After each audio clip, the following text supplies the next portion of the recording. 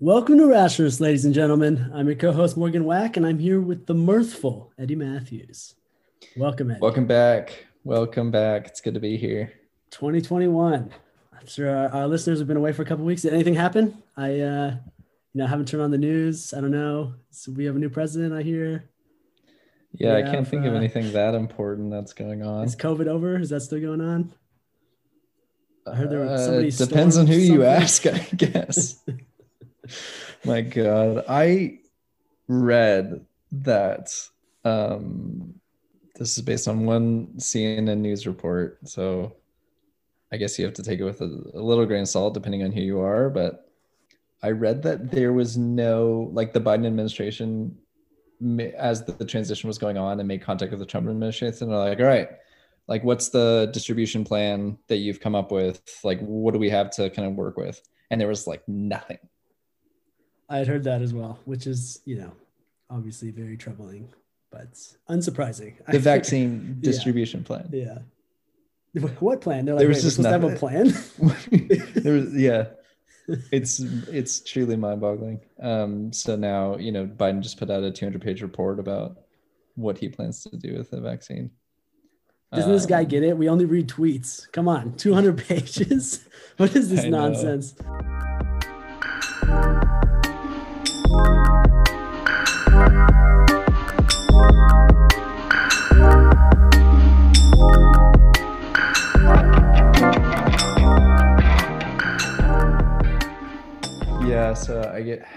So what are we talking about today, Morgan? Yeah, so I actually think that's a good introduction. I don't know if we have a specific topic, but what I pitched today was essentially to get your thoughts on whether you view this election, the current transition to the Biden administration, as a flashpoint in turnout, in terms of political engagement, specifically amongst younger generations, or if you see this as the beginning of kind of a sustained relationship between the millennials, Generation Z, and politics in general for the rest of their lives. So one way we can get at this is essentially just I was looking at a lot of the facts about how high turnout had been. It was about the highest of the voting eligible population in 120 years, which is obviously not nothing. That's a crazy stat. It was about 2/3 of Americans, which still sounds low, but is actually pretty good for Western countries and for America in general. And so we should clarify by saying 2/3 of eligible voting Americans. Eligible voters, yeah. And that's basically the highest that is in recorded history. If you go back before 1900, then you get into, I don't know if you heard of this, but a lot of people couldn't vote back then. So it gets a little wishy-washy. But essentially, this election. Those were the good old days, man. They were like, "Who do you want to be president?" And the white people were like, "Wow, that guy seems fine." That was essentially the white men are like, "We got this, one of ours." Yeah. So since those times, this has been an incredible amount of turnout, and so we can dig into the facts a bit and your thoughts on this. But I do think that just from kind of an anecdotal sense, and this could be biased by who we're talking to and how much news we watch these days, but it does seem like just the amount of entertainment, the amount of just news, and the amount of space that politics takes up in the typical American's mind and the typical American's day is so much higher than I've ever seen it. Yeah. And I know it's calmed down. I mean, there's a noticeable difference between this week and last week, right? Like, the Biden administration is doing things at a much different pace, and you can kind of feel the anxiety like washing away a bit. And I'm wondering if you think that the engagement our generation has with politics will also wash away, or do you think that's here to stay? Yeah, it's a really good question. There's a ton to unpack there, I think. I mean, for us, it's washing away because Biden's like a moderate Democrat, and I think at this point I identify more as a moderate Democrat than a progressive, or like I'm somewhere between maybe moderate and progressive. I guess it depends on how you define that's the most terms. Moderate thing you've ever said. Moderate's always like, oh no, I got one foot in the progressive door, don't worry. Right. So I don't know where you would kind of like identify with that like terminology, but for us, because we have pretty similar, I think, like political views, it's starting to wash away and we can kind of breathe again. But I think for a lot of people that don't agree with Biden's policies, they're probably terrified right now because he's signing so many executive orders, you know? So I think it depends probably on who you are in terms of that. But I think collectively it is fair to say that all of us can just take a deep breath, that we're not going to have the president of the United States like occupying a part of our brain, you know, every week for 4 years. And if that doesn't bring you relief, like, I don't know what will, you know? Well, I do think some people kind of thrive on the political anxiety. Like some people really love that. Like I get sent things all the But on time on on both both sides. Yeah, senses, yeah. but not just both sides, like conservative, liberal, but on both sides in terms of like they thrive on the outrage of it, and they thrive on the like our guys kicking ass Oh, part of it. absolutely. I mean, the news cycle is so it was so occupied and preoccupied with Trump because people would click on it, right? It was the ultimate clickbait. Trump said this, Trump said that. You're automatically clicking that tweet or liking that button. And so it'll be curious to see. I mean, I think for a lot of people, just like you said, a lot of people are just thrilled to not have to worry about what is going on in Washington for the next 4 years. People don't need to memorize what Joe Biden's kids' names are. They don't need to know who's running his cabinet. Like you can, I think there's an expectation that you can get by without necessarily having to know. And that doesn't mean you should, but it means you probably can. And I think that's thrilling in a way, but also it could be worrying, it could be puzzling. It depends on how you see the future. But like you said, when we were building up this conversation, it could also be seen as a good thing. Like one of the signs of a health of a democracy is actually sometimes viewed as the percent of vote. Turnout can also be seen as a good thing. If turnout is low, a lot of people say, well, that's because people genuinely think things are going fine and they don't necessarily see a difference between the two parties. They don't necessarily see one of the parties as representing a threat to the democracy itself. And so it's not necessarily a one-for-one trade-off, but I do think that there's definitely been a palpable shift just in this 1 week alone. Oh yeah, definitely. I guess to go back to your original question, not that either of us are necessarily like qualified to prognosticate about what this point in history is going to be, but I think it is a good thing to think about as we think about our own kind of individual participation in this whole system, and then just the kind of perception of the generations. So I think to take a stab at your initial question, I guess it depends. So I think Biden is going to prove to be a boring, moderate, middle of the road politician in the way that George W. Bush was, in the way that Obama was, but without the charisma and without the I don't know. I think just the kind of spotlight on obviously Obama being the first Black president. There was so much kind of just like history and energy there. So I think that there's not going to be excitement surrounding Biden throughout his whole 4 years or, his reelection campaign. I think so I think the energy around the personalities is going to go down, if that makes sense. I hope that Trump doesn't become the Republican nominee in 2024, but we don't know kind of what's going to happen there with the articles of impeachment going to the Senate floor on Monday. We're recording this on Saturday, like 2 days before that happens. So we don't know what the future of Trump in politics is going to be. Maybe he forms his own third party and then that kind of splits the vote in 2024. Who knows? But I guess if I had to bet, I would say that Trump is not the Republican nominee in 2024, and that it's not Ted Cruz either, but somebody a little bit more clear-headed than either of those two. And so I think you're going to have hopefully like a return to more establishment political figures in each of the parties, and I think that's going to draw away some of the energy around the like cult of personality that's kind of taken over. I would say each party, but I think it took over for Democrats for Obama's tenure because he was such a just magnetic, charismatic personality. But clearly there's no cult of personality surrounding Biden. I mean, that's clear to me. And the cult of personality didn't win out in that primary process, or else we wouldn't have chose Biden. And so I think that will draw away some of the energy, which will be a really good thing. But I think the energy will remain on like niches of people who care a lot about one issue. So niches of Republicans who care undyingly about abortion, and niches of Democrats who care about Bringing Firefly like back police on the reform. air. Or What? bringing Firefly back on the air, or police reform. Fine. Sure enough. Right. Talk about a niche reference there. Yeah. So I think that, I don't know. So as far as like collectively how that looks, I think it's going to go kind of away from the people at the top and the kind of cult of personalities, and go more towards like issue based stuff. And I don't know how that's going to like affect the dynamic of both parties and what the coalitions are going to look like, but that's kind of my best guess. What do you think? Yeah, I mean, I think you got it.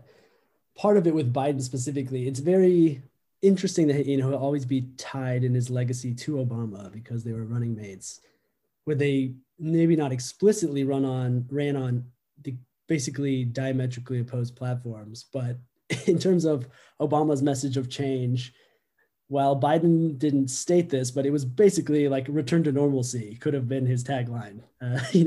I'm boring and that's fine. These are all acceptable taglines that are essentially what he was pitching. And I do think that's really interesting. I do think it will be tough for the Democrats to get people to turn out for things like the midterm elections if there's not an opposing figure like Trump who people can kind of draw from personally. He's a personalistic leader, doesn't necessarily have to be attractive. It can be detractive. Like a lot of people turned out in this election to vote against Trump, not to vote for Biden. I would say maybe even the majority of Democrats or people who voted Democrat did so. And so, yeah, it'll be interesting to see. I do think there's a couple, there's the physical machinations and the kind of mental and psychological machinations. Like voting is a routinized behavior, right? If you are registered and you're used every, Tuesday every other year going and voting during the day, and you have your spot where you can go vote, blah, blah, blah, blah, it's much easier than if you have never voted before. You need to fill out the card, you need to find a place to go. And so in places like Georgia, where hundreds of people, thousands of people were registered for the first time, especially this youngest generation who, as soon as they became voting age, felt like they had a voice. I do think a lot of that will carry over. And that's not just necessarily on the Democrat side. Some people, maybe disaffected white voters in West Virginia or a lot of other places in Appalachians and other areas are now registered and also now know that, their vote counts and that they've done it before. And that does make a big difference. The number one predictor of future voting turnout is past voting behavior, which is unsurprising, but definitely something that gets overlooked sometimes. In terms of the psychological side, I think you're right. I think it'll die down, but I do think we've just shifted American culture in such a way where like late night shows and television shows and movies, they all speak to politics now, where even like it's hard to make a piece of entertainment that doesn't have some subtext of American politics in the US. And will that completely fade away? I think it will go down, but I don't think it'll ever go back to, pre-2016 levels, at least not in the next decade or so. Yeah, that is really, really interesting, because it almost like so much of pop culture is getting seen through a political lens. And so that even if you're not making a political statement, people will be like, oh, Taylor Swift, what? Oh, she's not taking a side. Oh, that means so like they'll interpret apolitical stances as politically. And sometimes there's merit to that and sometimes there isn't, like if it's the height of the George Floyd protests and you're putting all lives matter on your, like storefront, that's not an apolitical like statement. But if you're Taylor Swift and you're coming out with an album, you're just coming out with an album. Like you shouldn't have to like put your voter registration ID with it, so that is kind of really interesting. As far as like the late night talk shows, I don't really know how much of like a cultural imprint those have anymore. that's not to say they're negligible, certainly, because a lot of people watch them. I mean, millions of people watch them collectively for the different shows. But it's not like, when Johnny Carson or even Jay Leno or, when those guys were on the air, there was not like the monoculture surrounding this. But it will be really interesting to see like how all of those, which aside from Jimmy Fallon and Conan, essentially kind of became lightly politicized or sometimes heavily politicized entertainment shows over the last 4 years. So it'll be interesting to see like what direction those go and like what materials Stephen Colbert is going to draw upon now. I think that, yeah, I mean, I hope that it doesn't become more politicized in terms of, I think that art should speak to what's going on in the culture and influence that, but it shouldn't be motivated by like enacting a certain policy. Like it becomes more propaganda than it does art if it's very clear what that writer or artist or musician's like agenda is in putting in. That's not to say that, if I listen to Patti Smith, it's pretty obvious like what she would, whom she would support in politics. But I don't want to listen to Patti Smith songs that are like used on Bernie Sanders campaigns, and like talking about Medicare for all, like that. There should be some sort of separation there. And I think there is, and I think there will continue to be. So I hope there's not like an erosion between those spheres, but there is certainly an overlap in the sense of you're always kind of like trying to put something relevant into the world, You've been warned, Patti Smith. Don't be making any bird. No, I think you're absolutely right. I think it's not just the artist side. Like I feel like as I'm not an artist, but you write stories, you write books, you're more in this field than I am. I am an artist. I am the artist. I feel like for a lot of artists out there was a sense of like guilt if they were writing stories or producing things that didn't touch on or talk to this specific moment in time, right? I think it was actually difficult to pitch something in the last 4 years that didn't directly or indirectly address some of the things going on in the United States. And you see this with the shows. There's more probably Nazi shows in the last 4 years than there were in the last like 30. Like it was like very on the nose. They're like, well, we can get this published now. Here we go. And then people are like, oh, what could they be talking about? So not necessarily subtle all the time. And there were definitely some very bad pieces of art that came out of it. But I do think now, not just on the kind of supply side, but on the demand side, I feel like listeners and viewers and purveyors of art are going to have a much easier time reaching out and saying, oh, I like this song. And people, why'd you like it? Well, I just really like that song. It had a great jam and tune. It didn't necessarily speak to the moment, but I think there's that guilt that you would have had in watching or saying, you really need to check out this movie when it was just about, the Teletubbies or something, would be so much less than it would have been 4 years ago. But I think I want to jump back to a point you made a second ago where you talked about the monoculture and how over time, these specific, social and online institutions, or at least television institutions, have become less pertinent in society. I think that's true. But I also think when we're talking about this social inertia and social momentum, these online communities that rose up in these years around Trump, around things like QAnon and anti-vax, I think just in the opposite direction, it's going to be very, very difficult for those things to disappear, right? It's not just that people have invested time. People have been talking about QAnon lately because it essentially fell apart, right? It was like a falsifiable movement that said something was going to happen and Trump was never going to lose power, and now he has. But the movement, maybe some people will fray and it will fracture slightly. But these people have spent so much time and now have like their social culture is other people in this movement. It's like the flat earthers or people like that. Like if your friends are all in this group, it's very difficult to be like, all right, what are we just going to like support the Charlotte Hornets now? Like, as long as we can still hang out, like, no, we're going to stay as QAnon people and believe till the end, even if we're not as fervent. The communities themselves and the social connections that have been made, it doesn't always have to be bad either. Like this could be great Democratic activists or, Republican centrists who just want to respect the Constitution or whatever. But when you build a tight knit group of community online or in person, it's been shown that those things tend to persist regardless of what happens in the real world.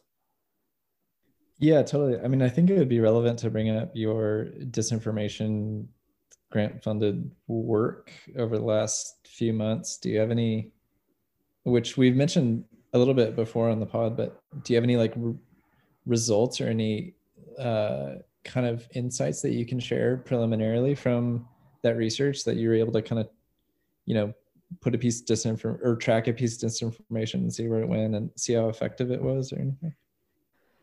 Yeah, I mean, pertinently for this, let me think of what would be the most helpful. I think the most interesting finding that has come out of it has had to do with repeat offenders, which is what we call basically the like central nodes in these networks that spread pieces of misinformation. And I think there's a couple interesting things about them. So there's a couple surprising things. Some of them are that there's a very small group. There's about 30 people or organizations on Twitter that spread like 95% of the misinformation, or at least are used as the central point for spreading a specific piece of misinformation to the largest audience. And so it's actually not that many people that are involved in this, but those people are reaping the benefits and playing a very crucial role. And it's not always misinformation that they're spreading, right? It's just kind of distrust or support for a certain party or a certain candidate, or political information that supports a certain side. And I think that their prominence that's kind of arisen during this period is unlikely to completely fade away. It might seem simple to follow someone on Twitter or to like something on Facebook and to check that page, but once you've done it, it's even more difficult to kind of go back and take them out. Like, how often do you go into Facebook and you're like, oh, I don't talk to this person, I'm going to go through and quell people from my Facebook friends list? It's just annoying and you're not going to do it. So these people are now, on these sites, talking to these people. People have a routine that they go and check these sites in the morning. They check them over their coffee. And I don't expect that to disappear. Whether they'll be coordinated in something as polarizing as Trump, where they kind of all have a specific goal and they're saying, we're trying to get this person elected, we're going to spread information that we think supports this, I don't know. It could be that there isn't necessarily as central figure, and so we get more splintering with Fox News and these different types of right-wing sites. I think that's probably the most likely and also probably the best outcome. But who knows? I mean, like we said, we're not prognosticators, but we have a podcast, so we're allowed to do it. We do have a podcast. And just real quick, you're part of a team of, how big was your team and how many like universities were involved? And so 2 universities and a couple private partners. And overall, there's a lot of undergrads at Stanford who contribute. I think there's probably 70 people at least involved overall. Wow. At the University of Washington, there's about 15, probably more than that, actually, probably like 20 people who had direct hand in doing some of the work. And we're still doing it. We can have a podcast later on when we finally get everything sorted. Right now, we're trying to work on correcting for survivor bias. Essentially, like a lot of these articles and news you'll see, you hear about QAnon, you hear about misinformation related to Trump that makes it all the way to the top, but you don't necessarily hear about the pieces of misinformation that didn't get shared or were falsifiable or never made it to one of these repeat offender accounts. And so it's tough to say what makes misinformation succeed if you don't know what makes misinformation fail. And so we're trying to put together kind of a robust control so we can say what differentiates these really successful pieces of misinformation from these rather unsuccessful. Is it just pure luck? Is it like somebody logged on Twitter one day and is like, oh, that's interesting, and then they shared and their followers shared? Or is it something more, fundamental to that piece of misinformation? So that's kind of what we're working on now.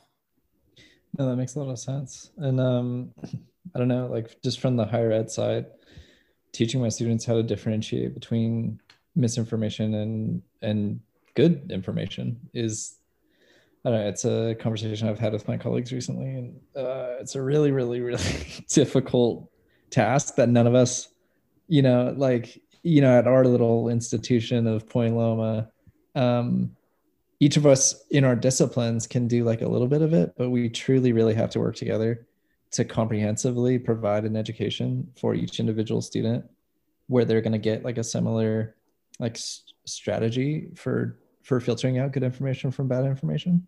And then also doing that in a way that is not politicized or is not perceived to be politicized either. It's just like, it's more based in civics than in politics. it's a formidable task that we have, but I think it's like the most important thing that those of us, like what you're researching to me, even though I'm in the, entirely different discipline, is it's number one. Like it's the most important thing that we need to impart to our students right now. Yeah, I mean, it's fascinating because it's so obvious, I think, to a lot of people, but also so hard to get across. If you read any article on like how to fix misinformation, there's almost guaranteed to be a section that's like, we need to fix civics education and teach people at a young age to differentiate between fact and fiction. It's like, okay, sure, like that's one thing to say it, but are we actually changing curriculums, and like, are we testing these things to see what works and doesn't work, and are we actually going to out compete motivated reasoning? And I think that's a lot more difficult. But I think it's something that people are working on, and there are programs, and just scaling that up will be something really important. It would be nice to see the Biden administration invest in something like that, because I think even from a nonpartisan standpoint, people can get behind bringing us back to some sort of common understanding of truth and fact and fiction, and what exactly we can agree on in the US. But I have a quick question about the last thing you said. You said from a higher ed perspective, is that what you've started calling yourself now that weed is legal in California? Or is that... Yeah, by higher ed, I mean high as a kite ed, which is what they've been calling me these days. Doesn't quite roll off the tongue, but I guess can't blame them for that. Yeah. If you were to draw a connection between that type of, so again, the definition to my understanding of disinformation is people who are willfully putting out lies and perpetuating those to for whatever motive that they have, which I'm sure are many. And then misinformation is doing that like unintentionally, right? Like, so you actually think that this is true, but you're perpetuating it. And yeah, if you were to draw a connection between those kind of like bad actors or the disinformation campaign, or just like your studies of how this information circulates and creates communities that then concretize over time and sustain themselves online, so when you saw the Capitol riots, was that in your head? You're like, oh wow, like these people are more than likely embedded in these type of disinformation communities and have just been manipulated into thinking this, or how did that strike you? Yeah, I mean, I think if that's the parallel you want to draw is like misinformation versus disinformation, I absolutely agree. I mean, I'm sure there were absolutely some bad actors there who didn't believe it, but were just trying to, take advantage of the opportunity presented by having all those people there. But I think the vast majority of people did believe that, there's some cabal or the election had been stolen. I guess I would draw that distinction between the organizers and the people that actually stormed on the Capitol. So Rudy Giuliani and Donald Trump and all of the official people connected with this administration knew it was bullshit, and they continue to know it's bullshit. But they are the ones they're the disinformers. And then we can't speak to every single person that stormed the Capitol, but it seemed to me like those people legitimately believed it, like they were misinformed. And obviously that doesn't absolve them at all of coming to DC and then storming the Capitol. But like I guess that's where I would have just drawn that distinction between the people who put on that rally and then the people who went from that rally into the Capitol at the behest of the disinformants, as it were. Yeah, I mean, it's a difficult question in that, like, where does someone's responsibility lie if they've been lied to and they actually believe, a certain thing is happening? If you can, scale it down to something less grandiose, if you believe that, someone means harm to someone in your family and you react violently, and then it turns out it wasn't, you would still get in trouble, but I think people would have more sympathy in that case. And I do think it needs to be seen that way, where like these people have been lied to. I think the reason we need to separate it is because the solutions are different, right? If it was just lots of people who were taking advantage of these situations to try to do something nefarious, then the solution would be like get rid of these individual people, target them, and get rid of them. If it's because they've been strategically misinformed, then you need to target the misinformation and you need to make it so people can better differentiate, like we've been talking about. People have a wider variety of information to draw from to make honest conclusions and more accurate assessments of facts. And so I think that's why it's important. And so that's a good distinction that you're making. Absolutely. And I mean, I think it's worth saying that like it means the Republican Party has to like get rid of some cowards. Obviously, the Republican Party is not terribly good at doing that, but let's hope soon they'll get better at it.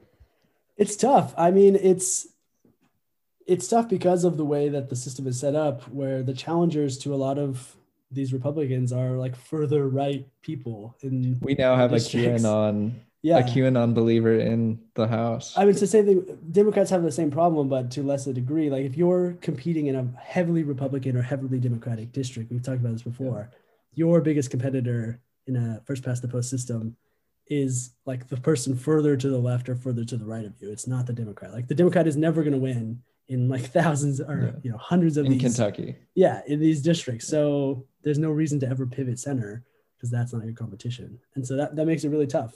And trying to come up with actual, congressional reform in that manner requires bipartisanship that's, I mean, usually you would say it would require some sort of crisis. So maybe this was the crisis. Let's hope that could inspire some people to come together and be like, look, we need actual reform. And I mean, it seems unlikely still because of the polarization and the individual self-interest on behalf of a lot of people in Congress. But I think we're closer to dramatic reform today than we were 3 weeks ago. Was it worth it?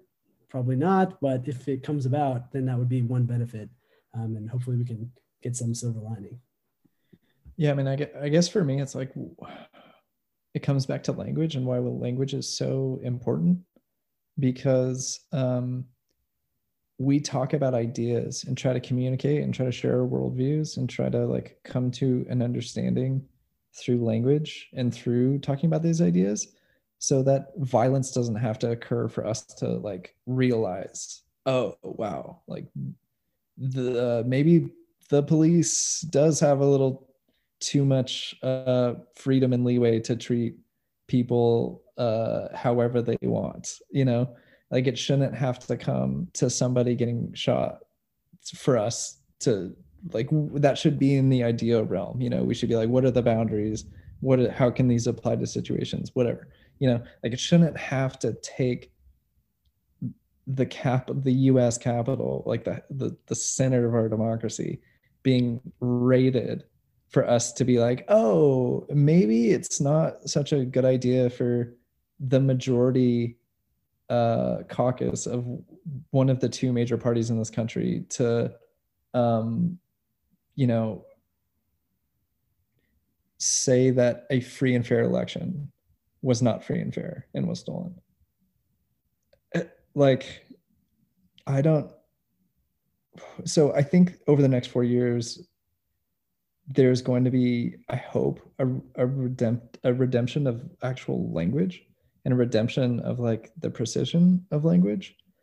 And I hope that has like knock-on effects for the use of rhetoric in the House and the Senate, and then just between each other as we're talking about politics. Like, we can realize that the way that we talk about these issues and like the words that we use and the people that we listen to, like, and the language they use is all really reverentially, deeply important, Yeah, I mean, I think there's a prominent view of history that sees moments in time as inflection points that determine the future, rather than a continual kind of butterfly effect, view that every single action takes you slightly further one way or another. The view is that there are moments in time where society and, global history is made and can shift dramatically one way or the other. And I think if you view it from that perspective, this was certainly one of those times. And if it took a trip to the precipice to change things for the better, that'd be great. We didn't teeter over into the abyss, but it does act as a warning, kind of getting back to what we originally were talking about in this episode, that these types of things can happen. And I don't think that people will completely forget how close our democracy was to breaking under the stress. But I hope that we start to forget, and that 20 years from now, we see this as a footnote and not, a chapter or the start of a whole entire new book. I mean, unless it's for the better, and we see this as a breaking point with some of the sclerotic institutions in the US. But I think this was one of we talked about it before, one of the most consequential elections in American history, if not global history. And it went the right way. It didn't, probably the post-election stuff wasn't necessarily what we were thinking about when we said that, but it just goes to show how close we were. I think for all the people saying, oh, you're overreacting, it's only gone to show how crucial that election actually was. And hopefully we can move forward from there while still remembering this is how close we were, and not ever forgetting that. It's truly terrifying to think about a second Trump administration when he has no re-election on the horizon, that he had to like temper, his worst instincts, let's say, even though he didn't really temper his worst instincts, but like, oh man, yeah, it's not even worth getting into. It is a terrifying notion. But well, let me ask you this, I guess. Do you think that it would be a good thing if attention and I don't want to say participation, because I think that connotes like voting, but let's say just like between election attention, if that goes down in politics over the next, generation, do you think that will be like a positive, good thing for American society? I would say it would be a good sign, but a bad thing, if that makes sense. Like if I had to look in the future and you said, would you rather have, participation gone down or up? I would say, I'd probably say down, because it would mean that things went relatively back to normal and there was less polarization and people cared less about the outcome. Do I actually want that to happen from an individual to individual perspective? No, I want people to be as engaged as possible in the hopes that this energy, now that there is less of a personalistic factor, won't be directed at a person or an ideology, but actual policies. Like that's the best way I can see it. If we all harness all the attention and the time we're spending on American politics to look at what are the actual benefits of universal basic income, can we actually, revamp the healthcare system in an effective way? What are the pros and cons of particular policies? Then that would be fantastic. I mean, I think that's some way of actually producing change that's informed and remarked upon by larger society. Is that optimistic? Probably, but I don't think that it's out of the realm of possibility now that we have so many people, especially younger people, who at least understand how important and consequential politics is. Yeah, I think that makes sense. Yeah, I guess maybe that's the way forward, reframing it away from personalities and, kind of political figures and onto policies and issues. I think that would be good. But even those aren't separate spheres though. Like if you actually listen to Alexandria Ocasio-Cortez, she is very policy issue driven.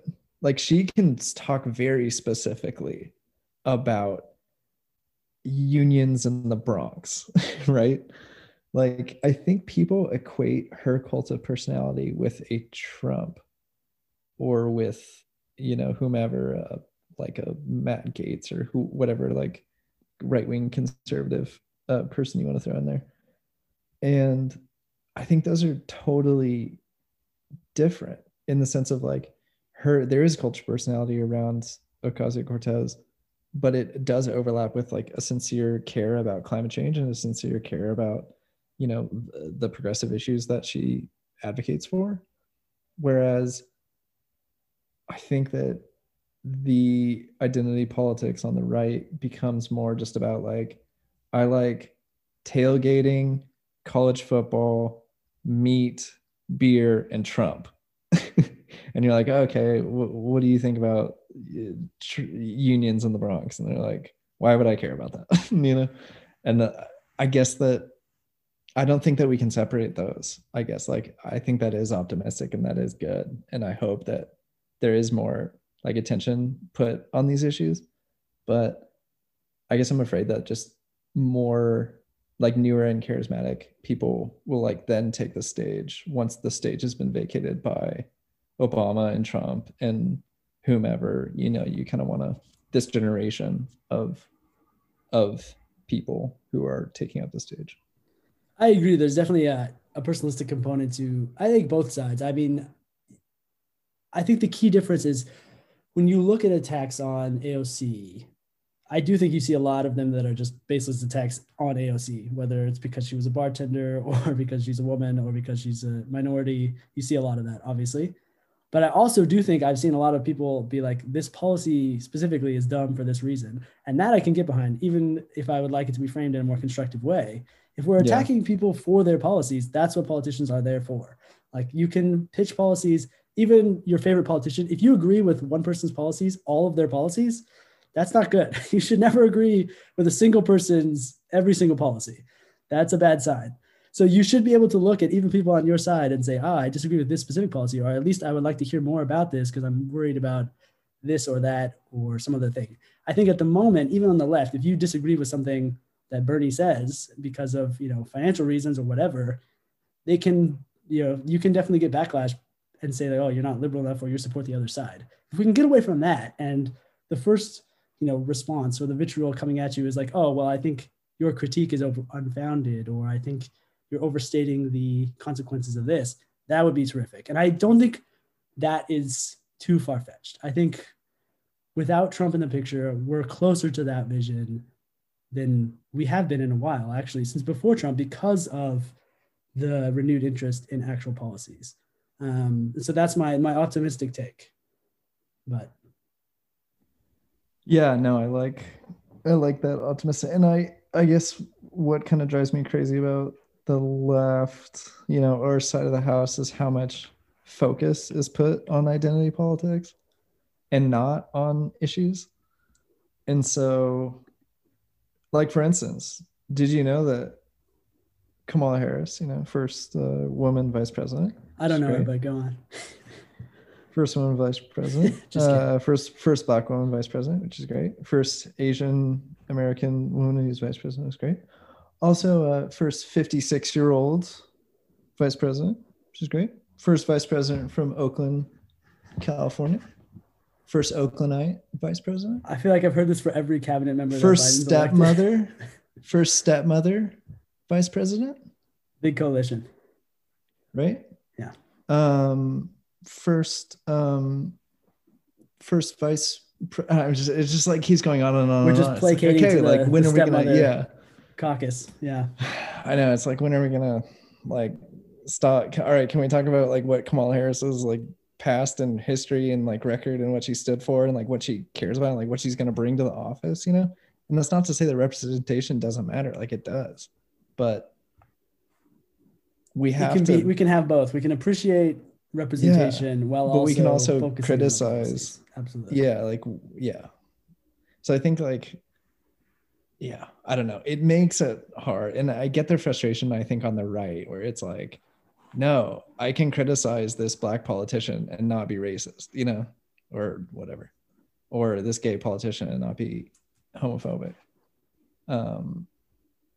So I think that these kind of like purity codes that we have on the left, I don't know how to eradicate those, but it's going to be pretty difficult. I think even Obama's like, stop like making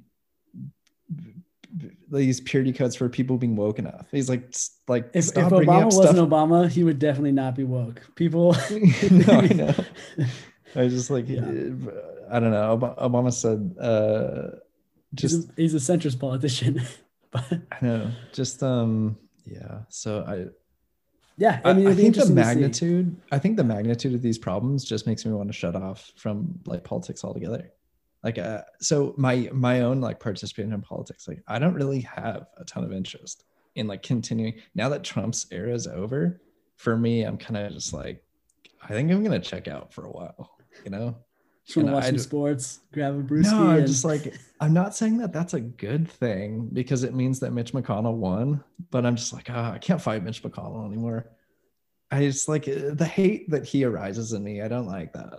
I don't like the hate, you for know? listeners out there, Eddie has pitched a follow up to the Mitch McConnell episode like 6 times. I've had to I talk him off the know. ledge. I know. I just like, if you want to encapsulate Mitch McConnell, it's on Martin Luther King Day, him sending a tweet just extolling the virtues of Martin Luther King. And then Charles Booker, the person who lost in the primary to Amy McGrath in the Kentucky, Senate race, who Amy McGrath eventually lost to McConnell. He tweeted, "This is the man who's blocking the John Lewis Voting Rights Act right now." So it's just like that kind of stuff makes me want, and makes a lot of people want to, that's why people hate Washington. And that's why people like, that's what makes people want to check out, I think. And so I guess I don't necessarily see and maybe this is the answer. It's like the day-to-day attention should go down, but the turnout in elections should not go down. And I guess that's what I hope for, is that the less that we can just pay less attention on like the day-to-day kind of like news cycle, but then educate ourselves before we go to the voting booth every 2 years. And I guess that's my hope. Yeah, we can talk about this in another episode, but I think it's an interesting kind of, you get this downward spiral in certain types of democracies that is a real problem that we need to work on, where the more dysfunctional it becomes, the less likely people are to hold politicians accountable for following through on things. If they get to the point where they think all politicians are basically bullshitting and they can't deliver, I'm just going to go with the people who are either saying the things that I agree with in my heart that don't have any, reflection on what they can actually do, or I'm going to go with the people who are over promising the most that they can't actually deliver. And then it's when they don't deliver again because they can't deliver on these outrageous promises. Right. And it's even more disorienting. And so it's like when I asked my dad over Christmas, so, Trump said he was going to bring all these American jobs like back to the country. Like, have you looked into that? Has he done it? He's like, well, I assume so. He said it. I'm just like, oh my God. That is a huge problem in what you're saying, right? Because if you're not plugged into this if you're not following it day to day, week to week, you don't really know what's going on. You don't really know if they are delivering on these promises. So, I mean, it is a really good point. I guess I still think that before you went to the voting booth, if there was a way, I don't know, like on the community level to really encourage people to be like, go look up their promises and like check, like go read as much as you can. Yeah. Even if it takes just a few hours before you go to the voting booth. Well, I think the problem we're getting at, it gets back to the beginning, and we can close it after this. And always welcome to listen to people write in and have us talk about some of these issues again in the future. But I think if politics becomes your life and it becomes your identity, it's very difficult to criticize your own side and to get into the specifics of certain policies rather than politicians and political parties. If you're interested in politics and it's not your whole life, but it is something you care a lot about, you care about, the institutions or your city or your family or whatever, and politics is one way of expressing that, then you can do so in a way that's not tied to your personal identity. And because things are so polarized, I think people don't see themselves as, Democrats in the like small d sense, is in they're members of a democracy. They see themselves as, large D Democrats or large R Republicans. And when that's true for so many people, it becomes really difficult to talk about the minutia on each side. And so let's hope that the greater interests that we've seen over the last 4 years does not become focused on extolling the virtues of one side over the other, but focused on how we can improve America.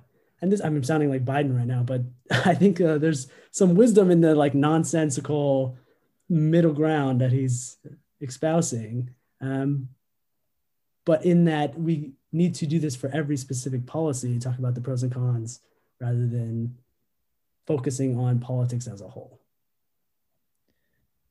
Yeah. I think that sounds great. Nailed it. I have a lot of sympathy for Biden espousing that message and for that being the message. I obviously like support that. And I also have a lot of sympathy for people who are like, what world is this guy living in where he no doubt thinks that that's possible right now? I don't know. Well, maybe we can lead by example. If anyone, I would love to debate like a cutting edge, maybe like a few radical policies that have been thrown out in the last couple of years as ways of, you know, altering American politics for the better, and kind of digging into what is actually good and bad about those policies. Because I think Andrew Yang is the best. He just throws stuff up there and I'm like, that's a terrible policy, but I love it. Like the fact that we're even considering that is amazing. And then sometimes I'm like, that seems like a great policy. So I would love to dig into that. If anyone has any specific policies that we've brought up, I would love to hear from you. I would love for someone to come on and debate like radically diminishing the size of government, like actual like conservative, you know, be like, no, let's cut. We need to take 75%. 3 floors off of the Capitol building. Yeah, that would be interesting to me. I would love for a conservative person to come on and tell us how a working class American should get healthcare. And I would, but it doesn't. Yeah. So it's not our podcast who's wrong. It's the listener. No, I just, it's hard to find those people, I guess. Yeah. And if anyone can reach out to Andrew Yang's people, we'd love to have him on, of course. We would. We're part of the Yang Gang for sure. We're huge fans, so definitely give him a call. Yeah. All right. Thanks for listening. We solved it, right? All you we tens of America. Thousands. I think I'm glad. I know I'm actually glad that we actually don't talk about American politics. I mean, we talk about it a lot, but we don't talk about it like every time, and that's kind of nice. That is nice. I feel like we should hopefully, just like we're talking about, we'll talk about it less and less as time goes on, and we can talk about specific policies here and there. But until next time, folks, rational listeners. Adios. Peace out.